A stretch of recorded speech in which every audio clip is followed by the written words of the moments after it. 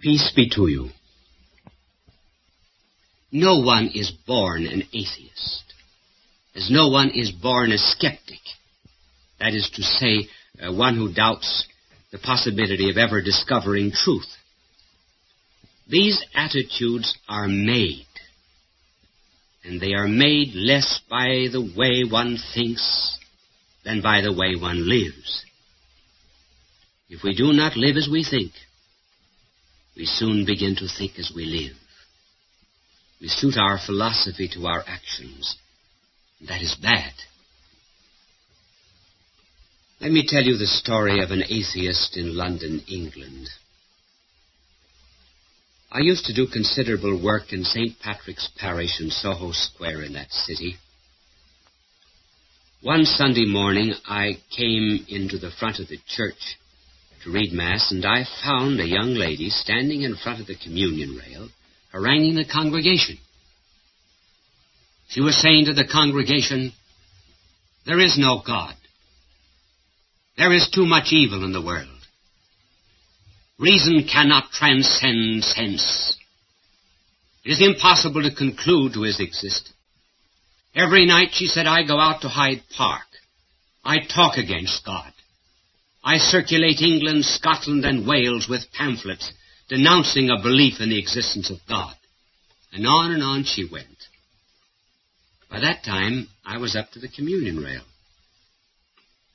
I said to her, "Young lady, I'm very happy to hear that you say you believe in the existence of God." She said, "You silly fool, I don't." I said, "I understood you to say just the contrary. Suppose," I said, "that I went out every night to Hyde Park and talked against 20-footed ghosts and 10 centaurs. Suppose I circulated England, Scotland, and Wales, denouncing a belief in these ghosts and in their centaurs. What would happen to me?" She said, "You would be crazy. They would lock you up." Well, I said, "Do you not put God in exactly the same category as these fantasies of the imagination, namely ghosts and centaurs? Why, then, would I be crazy attacking ghosts and centaurs, and you are not crazy attacking God?" She said, "I don't know. Why?" I said, "Because when I attack these phantoms of the imagination, I am attacking something that is unreal. But when you attack God, you are attacking something just as real as the thrust of a sword or an embrace. Do you think," I said, "that we would have any such thing in the world as prohibition unless there was something to prohibit? Could there ever be anti-cigarette laws unless there were cigarettes? How can there be atheism unless there is something to atheate?" She said, "I hate you." Well, I said, "Now you've given the answer. Atheism is not a doctrine. It is a cry of wrath." There are indeed two kinds of atheists. There are the simple persons who have read a smattering of science, and they conclude probably that there is no God. But the other type of atheist is that type that might be called militant, such as the communists. They really do not deny the existence of God. They challenge God.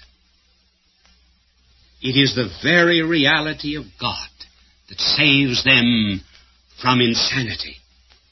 It is the reality of God that gives them a real object against which they may vent their hate. Now, after discussing the attitudes that any soul may take in the face of proofs, we will investigate the knowledge of God. First of all, how does God know? Well, God does not know the way we know. We know by looking at things. God knows by looking at himself. We can get a faint idea of the way God knows from an architect. Before an architect puts up a building, he can tell you, if he is the designer, the size of the building, its dimensions, the location of each room, its height, the number of elevators it will have, and so forth. How does he know all of this before the building is built? Because he is the designer of the becoming of the building. Now, God is a cause, too. But God is not just a cause of the becoming of the universe. He's the cause of the very being of the universe. And just as an architect needs only look into his own mind to understand something of the nature of that which he has designed, as a poet knows his verses in his own mind, so God knows all things by looking at himself. He does not need to wait for you to turn a corner before he knows that you're doing so. He does not see little boys putting their fingers into the cookie jar and conclude they are stealing. Everything is naked and open to the eyes of God. For example, he does not just look down at a debutante at a coming-out party and then be on tender hooks for the next 5 years wondering if she's going to find a man. There is no future in God. There is no past in God. There is only the present.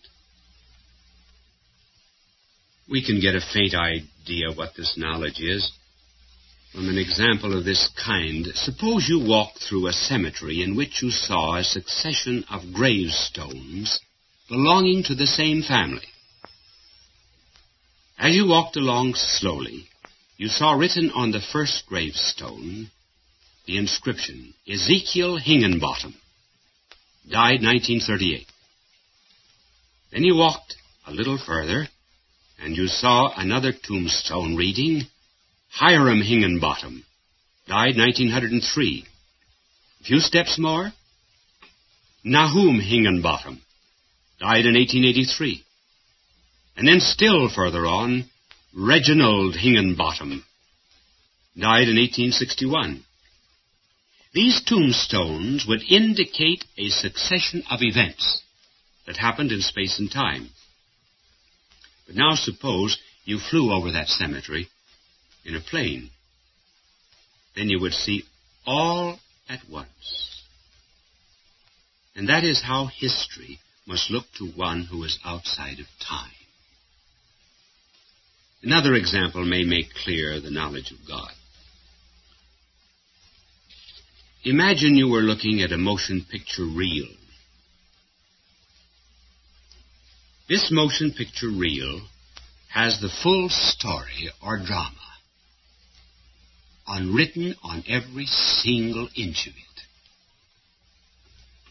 Suppose the motion picture reel were conscious.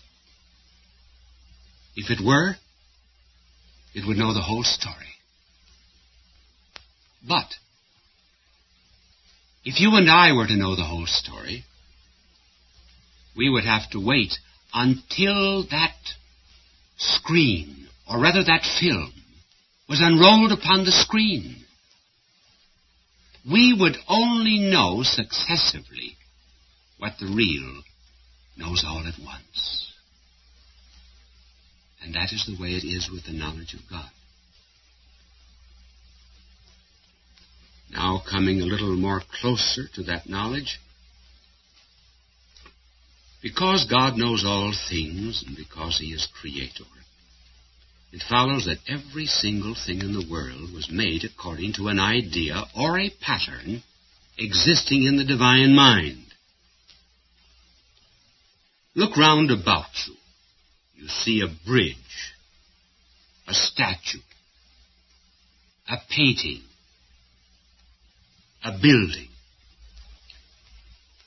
Before any of these things began to be, They existed in the mind of the one who designed or planned them.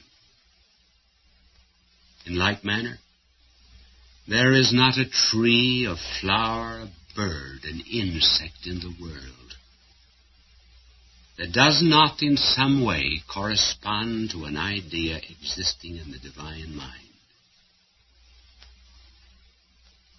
The pattern of them has been wrapped up, as it were, in matter. And what our knowledge does, and what science does, is to unravel and unwrap, as it were, this matter in order to rediscover the ideas of God. And it's because God put His ideas or patterns in things that we are assured of the rationality and purposiveness of the cosmos. It is that that makes science possible.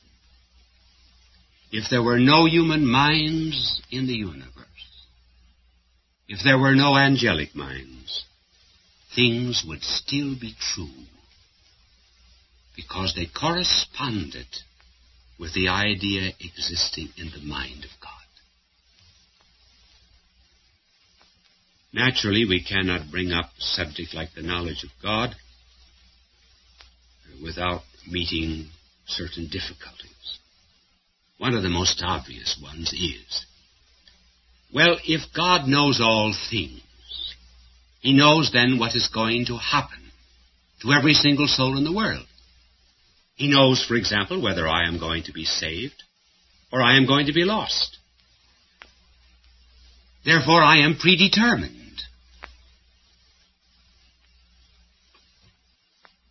Well, that was an argument that was used a few centuries ago, and as a matter of fact, it was part of the philosophy of Eastern peoples. Now, in order to understand the knowledge of God, you must make a distinction between foreknowledge and predetermination. The two are not identical. God, indeed, does foreknow everything, but He does not predetermine us independently of our will and our merits. Just suppose that you knew the stock market very well. And because of your superior knowledge of business conditions, you said that such and such a stock, within 6 months, would be selling 10 points higher than it is now.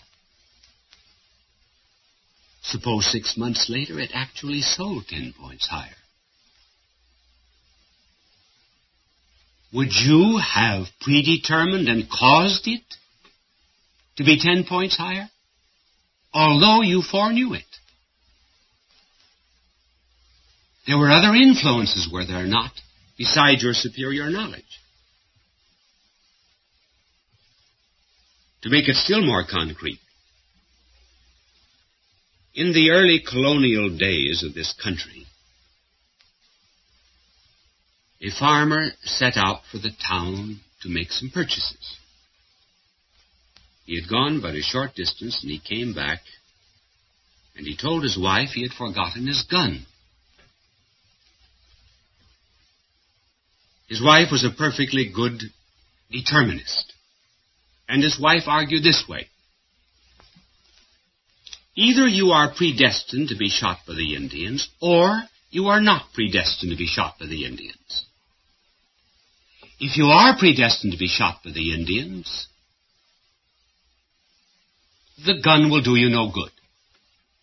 If you are not predestined to be shot by the Indians, you will not need your gun. But the husband said, suppose I am predestined to be shot by the Indians on condition I do not have my gun. And in like manner, God knows all things, but He still leaves us with freedom. How can God influence you and still leave you free? Well, consider various kinds of influences. First, turn a key in the door. There is the impact of something material on something material. And the result is the opening of a door. That is one kind of influence. The influence of a material thing on another material thing. But there's still another kind of influence. In the springtime, you plant a seed in the garden. The sun, the moisture, the atmosphere, the chemicals in the earth all begin to use an influence upon that seed. It certainly is not the same kind of action as turning a piece of steel in a lock. There are tremendous capacities for growth in that seed. And what most awakens the seed to growth is something invisible, namely the sun. Now go a stage higher. Consider the case of a father talking to his son, trying to influence him, for example, to become a doctor.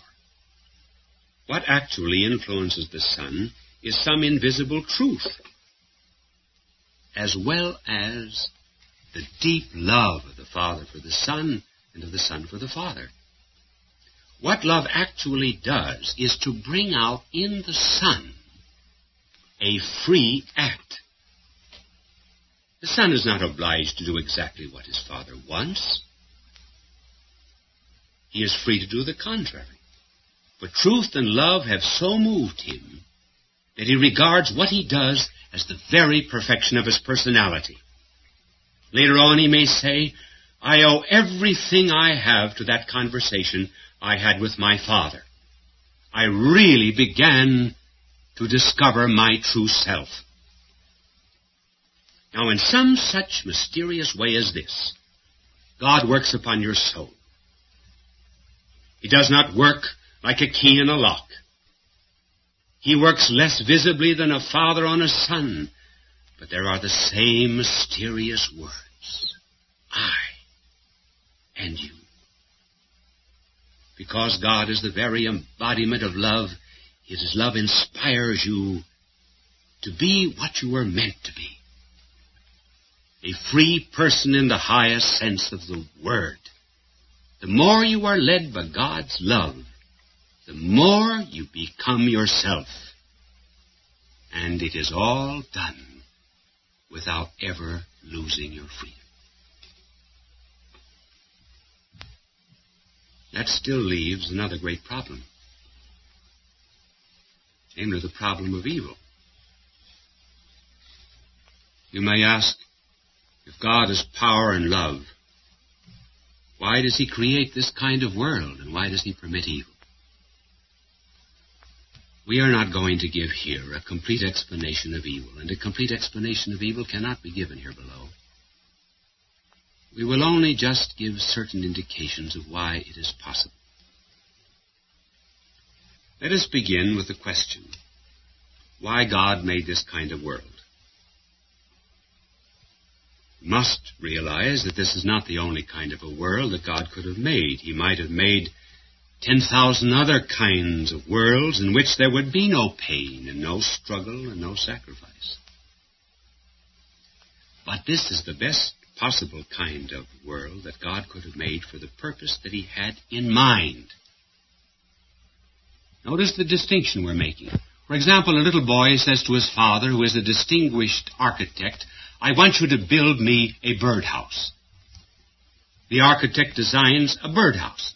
It's not the best house that skilled father can design, but it may be the very best house that the architect could design for the purpose that he had in mind, namely, to build a house for sparrows. Now that brings us to this other question. What purpose now did God have in mind in making this world? The answer is that God intended to build a moral universe. He willed from all eternity to build a stage on which characters would emerge. He might have made a world without morality, without virtue, without character. He might have made a world in which each and every one of us would have sprouted goodness with the same necessity, for example, that the sun rises in the east and sets in the west. But He chose not to make that kind of a world. Not to make a world in which we would be good as fire is hot, and ice is cold. He willed to make a moral universe in order that by the right use of the gift of freedom, characters might emerge. What does God care for things piled into an infinity of space, even though they be diamonds? For if all the orbits of heaven were as so many jewels, glittering as the sun, what would their external but undisturbed balance mean to him in comparison with a single character, which could take hold of the tangled skeins of a seemingly wrecked and ruined life and weave out of them the beautiful tapestry of saintliness and holiness? The choice before God in creating the world, therefore, lay between creating a purely mechanical universe peopled by mere automaton machines, or creating a spiritual universe in which there would be a choice of good and evil. All right, granted then that God chose to make a moral universe in which there would be character. What was the condition of such a universe? He had to make us free. That is to say, he had to endow us with the power to say yes and no, and to be captains of our own fate and destiny. Morality implies responsibility and duty, but these can exist only on condition of freedom. Stones have no morals because they are not free. We do not condemn ice because it is melted by heat. Praise and blame can be bestowed only on those who are masters of their own will. It is only because you, for example, have the possibility of saying no that there's so much charm in your character when you say yes. Take the quality of freedom away from anyone, and it is no more possible for him to be virtuous than it is for the blade of grass which he treads beneath his feet. Take freedom away from life, and there would be no more reason to honor the fortitude of martyrs than there would be, for example, to honor the flames which kindle their faggots. Is it therefore any impeachment of God that he chose not to reign over an empire of chemicals? If God has deliberately chosen a kind of empire not to be ruled by force but by freedom, and if we find that his subjects are able to act against his will, as stars and atoms cannot, does this not prove that he has possibly given to those human beings the chance of breaking allegiance in order that there might be meaning and purpose in that allegiance when they freely chose to give it? Here we have, then, a mere suggestion as to the possibility of evil. It's bound up with the freedom of man. Man who is free to love is free to hate. He who is free to obey is free to rebel. Virtue in this concrete order is possible only in those spheres in which it is possible to be vicious. A man can be a saint only in a church in which it is possible to be a devil. You say, well, if I were God, I would destroy evil. Well, if you did that, you would destroy human freedom. God will not destroy freedom. If we do not want any dictators on this earth, certainly we do not want any dictators in the kingdom of heaven. And those, therefore, who would blame God for allowing man freedom to go on hindering and thwarting his work are like those who, seeing blots and smudges and errors in the student's notebook, would condemn the teacher for not snatching away the book and doing the copy himself. Just as the object of the teacher is sound education and not the production of neat and well-written copybooks, so the object of God is the development of souls and not the production of biological entities. And you say, well, if God knew I would sin, why did he make me? God did not make any of us as sinners. We make ourselves. In that sense, we are creators. Therefore, the greatest gift of God to man short of grace is the gift of human freedom and the power to love him in return. God